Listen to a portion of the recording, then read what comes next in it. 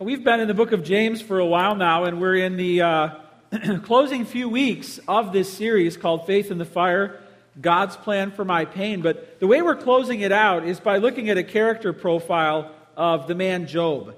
You see, James mentions Job in chapter 5 as an example for us on how we can suffer, how we can go through the fire by faith. So we started that last week talking at Job, and then today Job's going to help us again get ready to walk by faith through our trials. I think too often people come to church pretending that we don't have problems. All right? Too often people come to church and they think this is the place where you have to pretend that everything's perfect, your kids are all fine, your finances are great, your marriage is better than ever, and you're almost not allowed to bring your problems to church. All right? That's surprising if you ask me, because where else would your problems better belong than here for God to help you and for the church to help you? I heard last week that the White Sox had Bring Your Dog night to the baseball park, right? Bring your pet to the game. And then every year they have Bring Your Child to Work, right? I'm starting a new thing this morning. It's called Bring Your Problem to Church Day. All right? So starting today, it's Bring Your Problem to Church Day. If you forgot your problem at home, you can get in the car and go grab it and then bring it back, because your problems are all welcome in this room today. This is the place where you learn how to deal with your pain. And today is the day for you to learn what God's plan is for your pain. The question we are going to answer this morning is, how should I respond when God sends suffering into my life? I love what Chuck Swindoll says about Job. He says this: Job shows us how to suffer with heroic endurance. I like that phrase. Job shows us how to suffer with heroic endurance. We need that. We need to know how to suffer. You will suffer. It will happen to you. And God Himself will allow it. Are you ready? Maybe you need this sermon today and you already have the pain and the problem and you're going through it. Maybe you need it tomorrow and you don't even know it yet. Maybe you need it to look back and process things that have happened in your past. But the bottom line is, we need to learn how to deal with life-altering pain. I guarantee you that this message, this passage that we look at today, will bother you. I guarantee you that this story that you hear today will haunt you and shake you up. It will cause you to rethink your faith in God and your confidence in His goodness. This story will redefine for you what you can hope to expect from God in this life.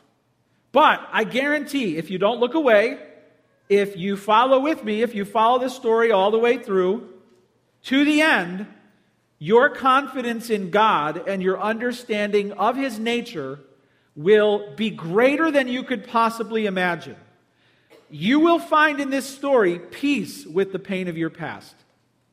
You will find confidence for your current suffering.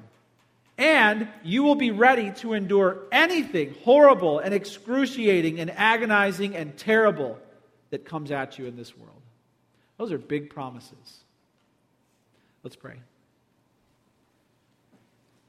Father, we do ask you that you would, in your word, help us to see why you allow certain things to come our way. But today, when we look into Job's life at the beginning of this great trial, before he even finds out why, show us in his life how we should suffer, how we should respond when you allow pain into our world.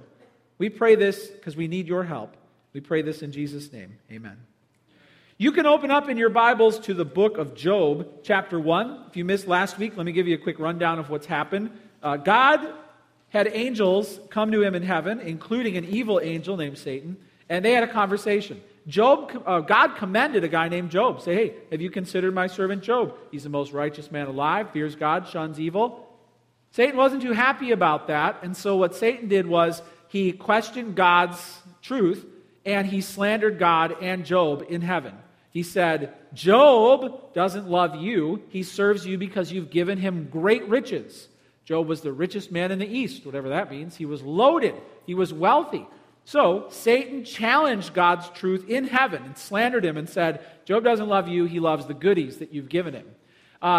Satan also pretty much slandered God, saying, you're pampering him, you're going easy, you're bribing him to follow you. So God had a choice to make, and he decided to challenge Satan on what he just said. He said, fine, everything that he has is in your hands. You cannot touch him, but you're allowed to touch everything in his life. We left last week with the haunting realization that an evil being who's cloaked, who you cannot detect, can be given permission to touch anything in your life, and there's nothing you can do to stop it. Even if you have had the most righteous and godly and faithful year of your life, God can give permission for anything in your life to be touched, and there's nothing you can do to stop it. That's how it ended last week. Let's figure out what Satan decided to do, picking it up in chapter 1, verse 13. Now there was a day when his sons and his daughters were eating and drinking wine in their oldest brother's house. There came a messenger to Job and said, the oxen were plowing and donkeys feeding beside him, and the Sabaeans fell upon them and took them and struck down the servants with the edge of the sword, and I alone have escaped to tell you. Okay, pause right there. Job lived probably back in the days of Abraham, so you're looking at 2000 BC, and so, it's not like they all necessarily had paper money and coins. Job was wealthy in livestock. He had camels for transportation, oxen to work the fields, donkeys, female donkeys, which would produce the milk, and they would also have, he had land, he had great riches. He also had a big family, 10 kids, 7 boys, 3 girls, and Job was well known. He had influence in the community. He had wealth, he had power, people respected him, he was somehow involved in local government. He was living the dream. And then he gets this servant who shows up, barges in, and says, the oxen were plowing and the donkeys feeding. And this roving tribe, this group called the Sabaeans, fell upon them, stole them, and killed all the servants. This servant said, I'm the only one alive who came to tell you. Job had 500 yoke of oxen, so imagine the fields that he was in charge of, the crops, and 500 female donkeys. They were plowing, they were feeding, and all the servants that would go along with that operation. The Sabaeans probably came from the Arabian Peninsula, further south. Job lived east of what is now Israel.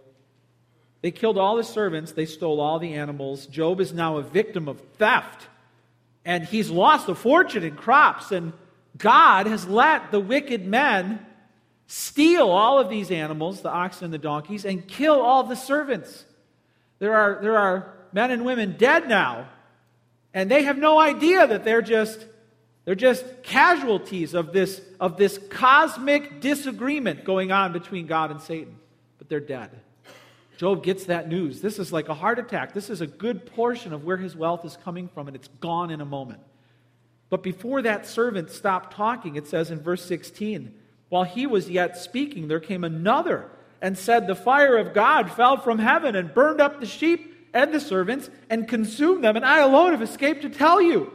So now he had 7,000 sheep, and the first tragedy came from man. The second one came from nature. 7,000 sheep killed in this horrible lightning storm mixed with perhaps a fire. All these servants were there.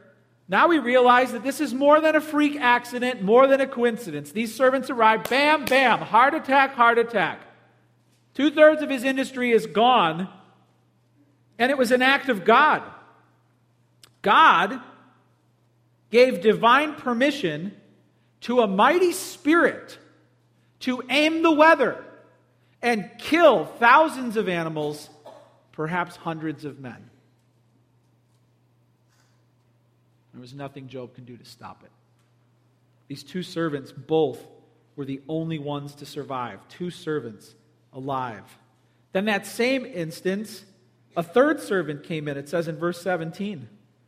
And it says, while he was yet speaking, there came another and said the Chaldeans. So now there's another roaming tribe, all coordinated. The Chaldeans formed 3 groups and made a raid on the camels. So the camels would be transportation, moving people and goods and trading all around the region. So it would have been like a transportation business today. And raided the camels and took them, more theft, and struck down the servants, more death, with the edge of the sword. And I alone have escaped to tell you.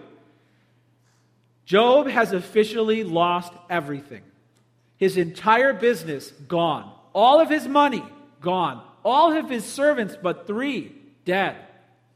Bam, bam, bam. It took 15 seconds and it was all gone. And God let it happen. And there was nothing Job could do to stop it. How shocking. I can't imagine the fear. I can't imagine the confusion. And then, on cue, the 4th servant ran in while the 3rd servant was still talking. And he says in verse 18, while he was yet speaking, there came another and said, your sons and your daughters were eating and drinking wine in their oldest brother's house. And behold, a great wind came across the wilderness out of nowhere, struck the 4 corners of the house, and it fell upon the young people, and they're dead. All 10 of them dead. And I alone have escaped to tell you. This happened in a minute. Everything gone. Everything. So I was trying to imagine Job's pain. Recently I came upon a story that helped me to somehow understand what it must feel like. There's a story out of rural Pennsylvania of a family that went through quite a tragedy. The Klaus family, they had quite a house full of children, 8 children in all, ages from 9 months up, all the way up to Christina, who was 11. And on a March night, which at the time seemed plain and ordinary as any other, the kids were all packed into the farmhouse. Some were doing homework, some were playing. Samantha was down in her crib. The mom, Janelle, was out in the barn doing some work. Her husband, Ted, was on a nightly milk truck run, making collections. And then Leah, the 3-year-old, entered the barn to find her mom, and the little girl's eyes were open wide. And Janelle knew something was wrong even before Leah spoke. But then Leah said, Miranda is playing with smoke. Mom, Miranda is playing with smoke. Miranda was the 18-month-old sister. Janelle ran out, dashed outside, only to see the whole house on fire. The farmhouse was on fire and all the kids were inside. Here's a picture of the house. She ran to the house, opened the front door, and a blast of superheated air blew right into her face. She could not go in. Thick smoke was pouring out. She could see her baby's crib. She couldn't touch it. She called 911. The firefighters came out. There was nothing they can do. They put the fire out. By the end of the night, as the sun was coming up, they carried out 7 body bags. The baby was still in her crib. The other children were upstairs in 2 bedrooms. They couldn't get out. I saw pictures of the children. Here's pictures of the children that couldn't make it out with some of their cousins. These are real people. This really happened. And then I saw a picture from the funeral, and it just stopped me as a parent. What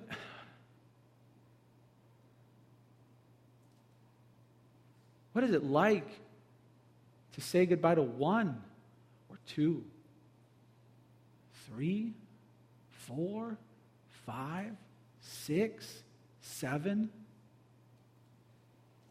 And Job knows 10. He knows 10 all at once. And God let it happen.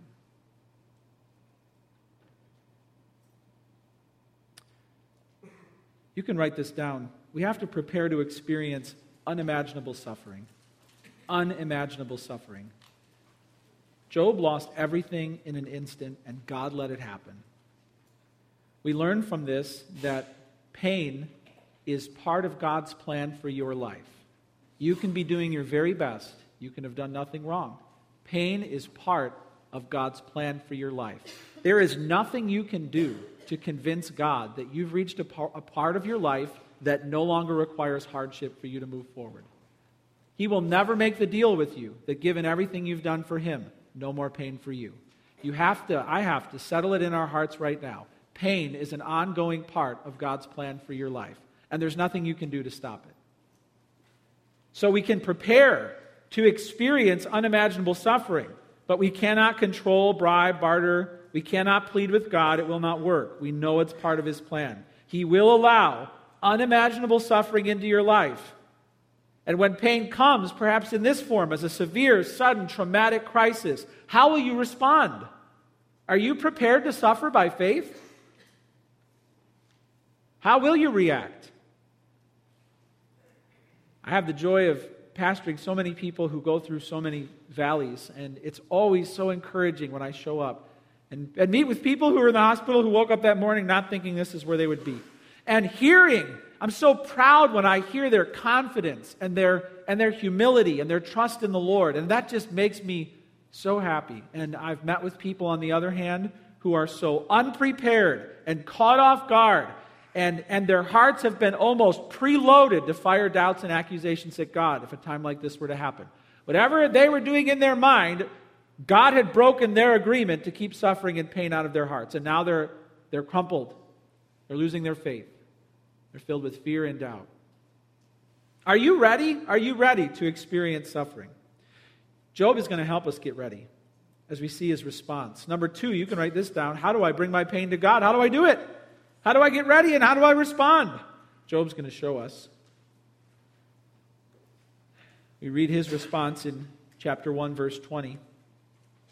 It says, Then Job arose, tore his robe. So that was, the rich had a robe on over their undergarments, and he tore his robe, and that's a sign of tremendous grief and shock and outrage. Tore his robe. Then he shaved his head. That's also a sign of sadness. It could also in the Bible be a way that you're consecrating yourself to the Lord and setting yourself apart to Him. Then it says he fell on the ground and he worshiped. And he said something. He said, Naked I came from my mother's womb, and naked I shall return. The Lord gave, and the Lord has taken away. Blessed be the name of the Lord. In all of this, Job did not sin or charge God with wrong. We have to see his example. When you get the news that brings you to your knees, when you have 5 seconds to figure out how this is going to go for you, we have to remember what Job did.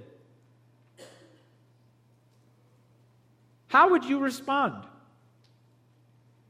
Don't say to yourself, boy, I hope God never allows that to happen to me. What world do you live in? You will soon let go of everything you have in this life. You will soon bid goodbye to everyone you know in this life. The only thing that changed for Job is the calendar. Early delivery. You will experience exactly what he did. You will have to painfully let go of everything and everyone that you now have in this life. Are you ready for that? Well, how do I bring my pain to God? Let's look at what he did. First, it says he arose, tore his robe, shaved his head, and then fell on the ground and worshiped. Jot this down. Humble yourself in God's presence. I mean, when something happens that rocks you, humble yourself. Physically get flat on your face and talk to God. Wherever you are, get low, very low, which is a symbol of you humbling yourself before a holy God. That's you worshiping in prayer. It's Job saying, I'm not sinning in pride. I'm not fuming in anger. I'm not sinking in doubt. I'm humbling myself. This is why James picked Job, to show us what it looks like when we go through the fire. Here's some verses from James chapter 4, verse 7 that tells us what we're supposed to do when it comes to temptation and trials. He says, Submit yourselves therefore to God. Resist the devil and he will flee from you. Draw near to God and he will draw near to you. Cleanse your hands, you sinners, and purify your hearts, you double-minded.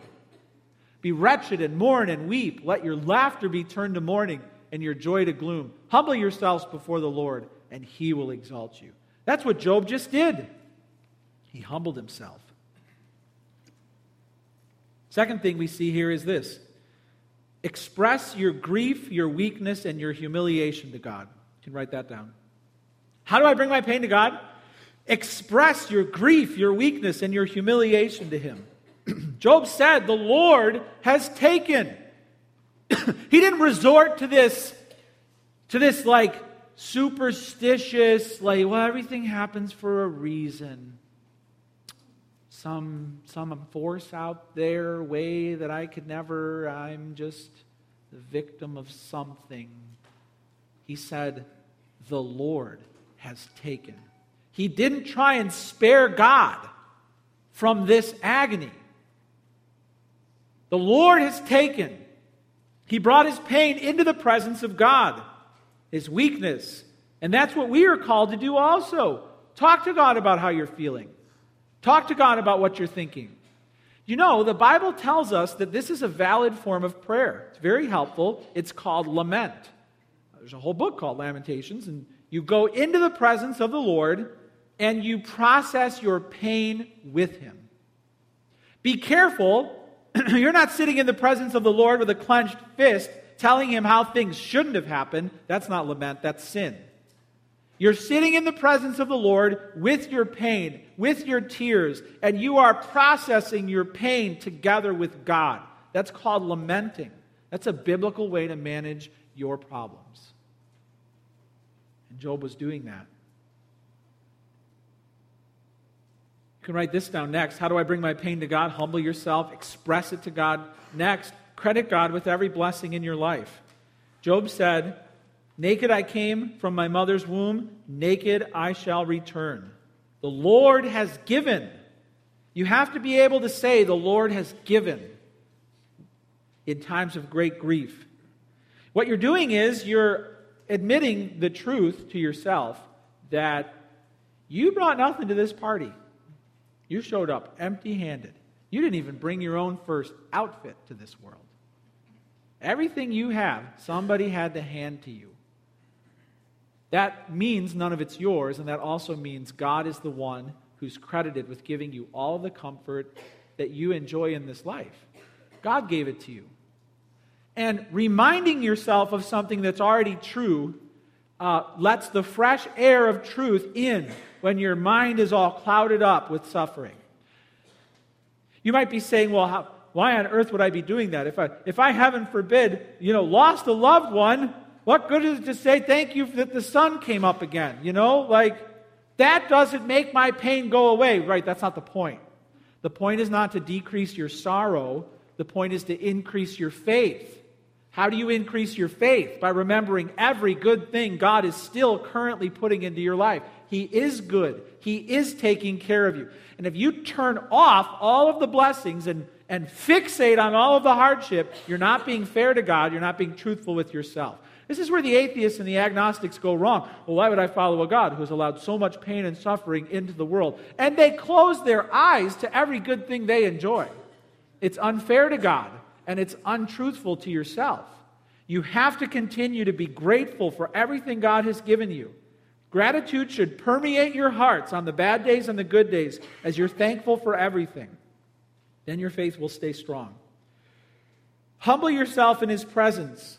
Express your grief the Lord has taken. Credit God with the blessings. Remind yourself that the Lord has given. And then this is the hardest one. Write this down. Surrender as God sovereignly removes things from your life. Listen carefully to what Job said. He didn't just say, the Lord has given and the Lord has taken away. Oh, wow.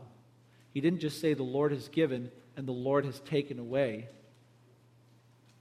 He said, blessed be the name of the Lord. He praised God. He was joyful in his trial. That shows that he was a man who had surrendered to God's sovereign oversight and care. And here's the thing. The time for you to decide what God can and can't do with your life is right now. If you wait too long, you won't be prepared for the suffering. But the truth is this. God can put anything into your life and take anyone out of your life that he wants. He can and he will. You have no legal claim to anything in your world. He can reach in and take anything out, and he has done nothing wrong because it's all his property. They're all his people.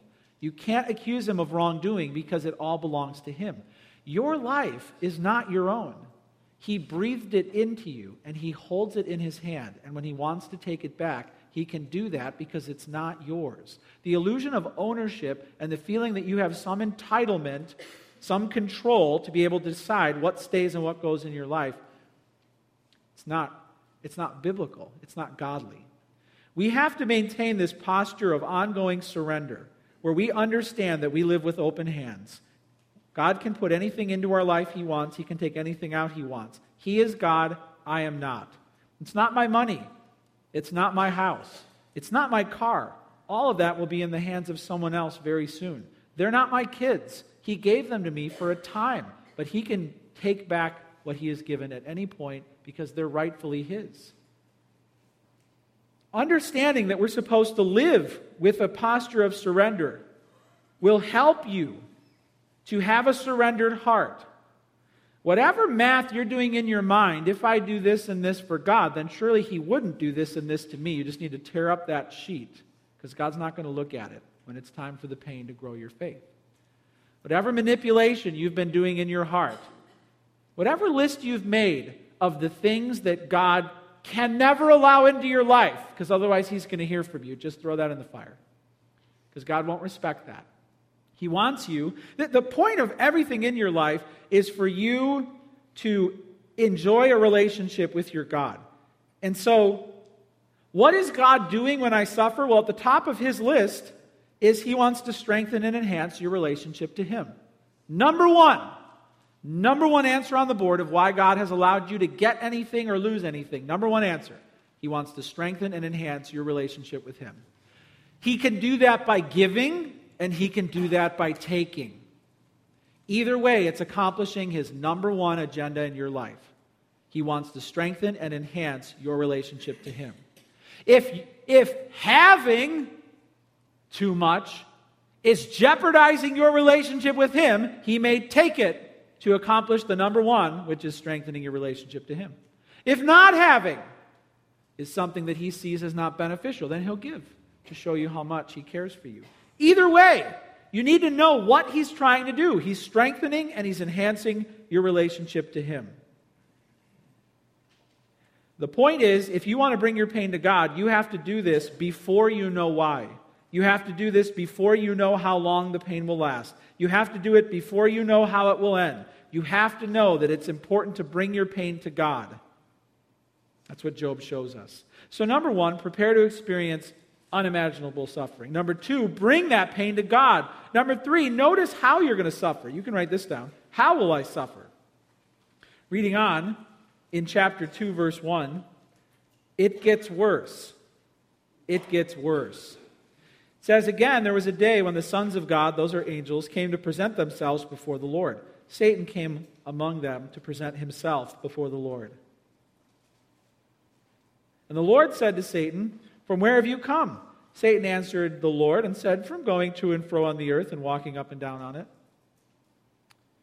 You ever have like an uncomfortable silence with someone where they're thinking something, but they're not saying it, and you're kind of thinking something, but you're not saying it. Like everybody kind of knows that you're both thinking it, but nobody's saying it. You ever have that? Because that's what's going on right now in heaven. God's like, "Where have you been? See anything good down there?" Satan's like, "I've just been walking around. Just walking around." And God's kind of like, "Are you going to say it, or am I going to say it?" And the Lord said to Satan, "Have you considered my servant Job? Is there someone in your life, they just get on your nerves? Christians, we can admit this.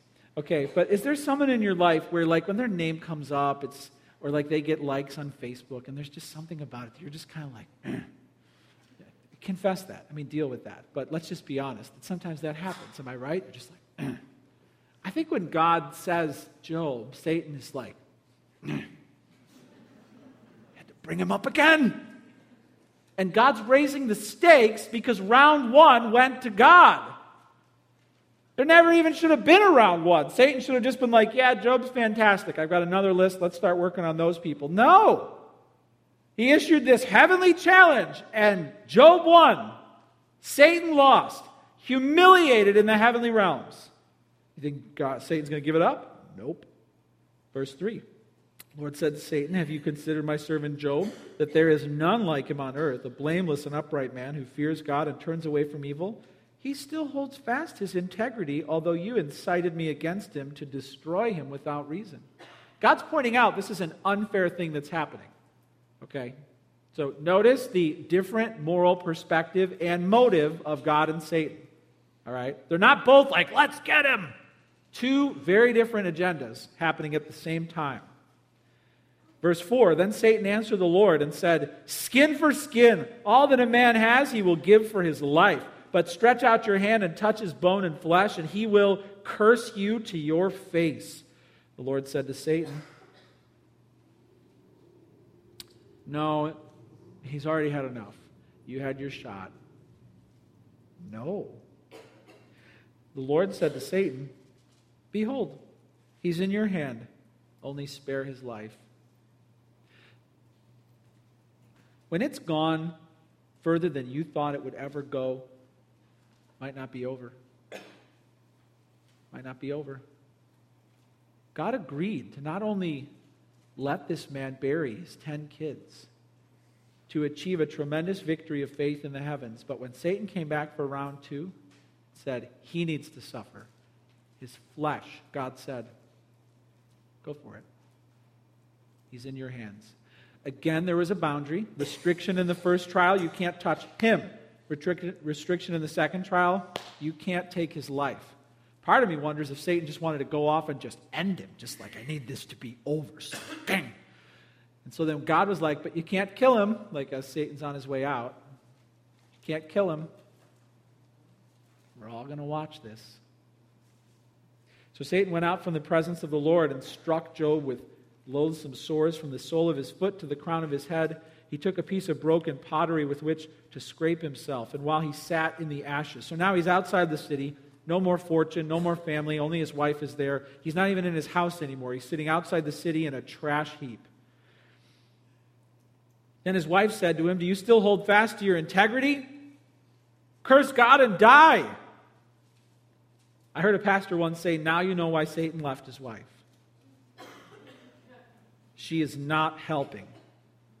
But he said to her, you speak as one of the foolish women would speak. Who knows what her heart is? Is she so broken by grief? Is she so compassionate for him? Just ended already? We don't know. What she was saying was foolish. Shall we receive from God? Let me read that again. Shall we receive good from God? Shall we not receive evil? In all this, Job did not sin with his lips. Let's talk first about how we suffer. Jot this down. People will do wicked things that will hurt you and others. People will do wicked things. Christians will get robbed. God does not prevent people from doing wicked things to Christians. Governments will oppress, starve, and kill and manipulate their citizens, and God's people will suffer. Spouses will cheat and leave the family. Bosses will intimidate and harass and steal and bully. Nations will go to war. You will suffer because of the wicked choices of other people. It will happen. In your home, in your church, and in your world, the wicked choices of other people will cause you to suffer. Get ready for it, and don't be surprised when it happens. Next, natural disasters will cause great loss and destruction. Write that down. Seemingly random natural events will cause great pain and loss. Tornadoes hit houses. Tsunamis swallow beaches. Hurricanes flood counties. Volcanoes erupt. Roads get wet and icy. Lakes have riptides. Gravity never shuts off. Earthquakes collapse entire cities. There will be natural disasters that will cause tremendous pain. Job's trials came in an alternating sequence. Wicked people stole from him, then a freak storm killed animals and his servants. Then wicked people stole from him, then a freak storm, a wind, a tornado possibly killed all of his children, and he had to dig them out of the rubble. These are the sources that your suffering will come from, but there's more. Now we see that he's sick, so write this down. You will get sick and you'll soon die. This is now more of an extended release trial. This is more of a chronic, ongoing pain with the body. Some of you are saying, that's me. That's what I've got.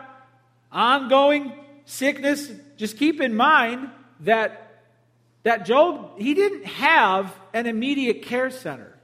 Okay? There's no Walgreens. There's no health care. There's no hospital. There's no Advil. There's no anything. He's on his own. If you read through the chapters that follow, his sickness is described as involving inflamed ulcerous sores, persistent itching, a skin disease head to toe that results in his skin turning black and large chunks of it falling off, degenerative changes in his face, disfiguration, his friends didn't even recognize him, swelling, fever, loss of appetite, nausea, indigestion, fears, depression. These sores burst open, scabbed over, oozed. Worms were found in the sores themselves. He couldn't breathe right. His eyelids were dark and swollen. His breath was awful. He lost weight. This was excruciating, ongoing, moment by moment with pain, and he had nothing to take for it and no one to see for it. He had a fever. His body was swollen. He had delirium. He could not sleep. And many of his friends and his family would not go near him. Would you go near him? Would you go near him? Everybody in his life is going down. What terrible suffering. You'll get sick. Eventually, like when you go to the doctor, you get that check-in sheet where it's like, check all the things that you've had. I feel blessed on those days because I don't have to check everything. But you live long enough. You live long enough. It's only a matter of time. Your health will fail. Your body will die. It's going to happen. You'll get sick and you'll soon die, just like Job. Write this down. And people will pressure you to turn from God. His wife says, curse your God and die, which is just what Satan wants to happen. You will face the trial of relational pressure over time. Kids or your spouse or friends or whoever who don't share your faith. And when life gets hard, some voices will not help. You need to be ready for this. When your marriage gets hard, there will be people who tell you it's okay to leave. Listen. God is not talking to you through them. God is not talking to you through, I have some friends. It's happened so often. Marriage is falling apart. Some of my friends think it's time for me to move on. Christian friends! Stop listening to them. They're not telling you what is right. Yeah, but they prayed about it. Don't listen to foolish, godless advice. When your money gets tight, some people will tell you it's okay to be irresponsible or quit or godless. Hey, don't listen to them. Don't listen to godless, foolish advice. When someone hurts you, others will say, well, based on what they did, hurt them back, do that back. You don't need to be nice to them. Take them to court. Don't listen to foolish, godless advice. If you don't understand that the number one time you're going to be tempted to sin is when you're hurt, you're going to sin your way, you're going to sin a lot because of your sadness and grief. All right? What we do is, we've been so good for so long, and then when life gets hard, we almost give ourselves permission, as if we've stored up these sin-free cards, that we can unleash it. That is when Satan tries to take you down, and God won't understand when you veer from His word. You must stay the course when you're in pain. How will I suffer? Wicked people, natural disasters, sickness. Others will pressure you. Get ready. Get ready. Prepare to experience unimaginable suffering. Bring that pain to God. Know how you will suffer, and don't be surprised when it happens. Number 4, write this down, what Job shows us. Don't blame God or reject the faith. Don't blame Him, and don't reject the faith. It says in chapter 2, verse 3, he still holds fast his integrity. He still turns away from evil. His faith passed through the fire. It says in verse 10, he said, you speak as one of the foolish women would speak. Listen, should we receive good from God, and shall we not receive evil? See, Job understood he's not going to make this deal where he takes all the good, gets angry for all the bad. This deal of I'll worship and follow and serve the Lord as long as I'm just getting good. Once I get bad, once I get suffering, God's going to hear about it. That bargain in your mind needs to be thrown out of your heart. God doesn't make that bargain. It would be something if God did make that bargain. All right, deal. I'll only give you good, and you only give me good. You give me nothing bad, I give you nothing bad. Guess who's going to fail to live up to that deal? You. And so how unfair is it for us to expect that God will only give us good and never give us bad? That's so unfair and selfish. On what basis do we deserve that? So we can't have this, I'm going to blame God for bad and only accept the good. Understand that God is in total control of everything in your life, but He is never the blameworthy cause of evil. God and Satan have two different agendas for this trial. They're not teaming up to take Job out. So, wicked people can have a plan that hurts you. You know, nature can do something that costs you a lot. But God can still have another greater plan that He's going to bring to fulfillment in time. You have to understand that there could be multiple different things happening at once. God is never the blameworthy cause of evil. You also have to know that God tells Satan this is unfair. So there are evil beings who are tempting you and testing you, and you need to know that that's not God's fault. You will see the fullness of God's plan, but you have to wait. The bottom line is, don't blame God, don't reject the faith. Write this down. We observe that God limits the duration and the intensity of our suffering. God is editing this story. In the first trial, He told Satan, this far, no farther, you can't touch him. In the second trial, He said, this far, no farther, you cannot kill him. God sets up boundaries for how bad it gets, how long it lasts. We know that. Because in the book of Revelation, Jesus is talking to a church, and He says, Satan is going to come after you, throw some of you in prison, some of you are going to die. But it's going to last like this many days. All right, now you and I don't have that benefit of getting the actual number of days this trial is going to last. They did. Stand firm for this many days, and then it'll be over. God is that involved in the duration and the intensity of your suffering.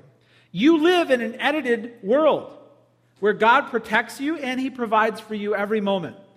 I love a quote by F.W. Borum. He asks himself, he's thinking how he would have created a different world.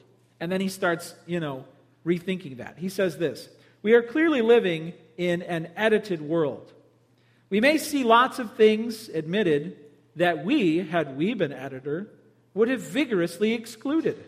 The venom of the cobra, the cruelty of the wolf, the anguish of a sickly babe, and the flaunting shame of the street corner. Had I been editor, I should have ruthlessly suppressed all these contributions. And perhaps when I have lived a few eons longer and have had experience of more worlds than one, I shall feel ashamed of my present inclination to doubt the editor's wisdom. And we shall recognize with profound admiration that we have been living in a most skillfully edited world. That's beautiful. God will show you the list in heaven of the things that He didn't allow in your life. Your eyebrows will go up. You will be shocked at what He didn't allow in your life. You will be thankful. He has edited your world. His limits are loving. He's involved in the pain. Don't blame Him. Don't reject the faith. Write this down. God commends your faithfulness in heaven. We see that twice. He's talking about Job to the angels. You heard about my servant Job? He's still serving me, even though Satan took everything from him. Still serving me. He commends you. The day will come when you stand in His presence and He will give you a report card. You want to hear those words? Well done, good and faithful servant. Respond to your pain appropriately. Satan is filling heaven with lies about God right now. He's filling earth with lies about God. He's trying to fill your heart with lies about God. Your pain will lie to you about your God.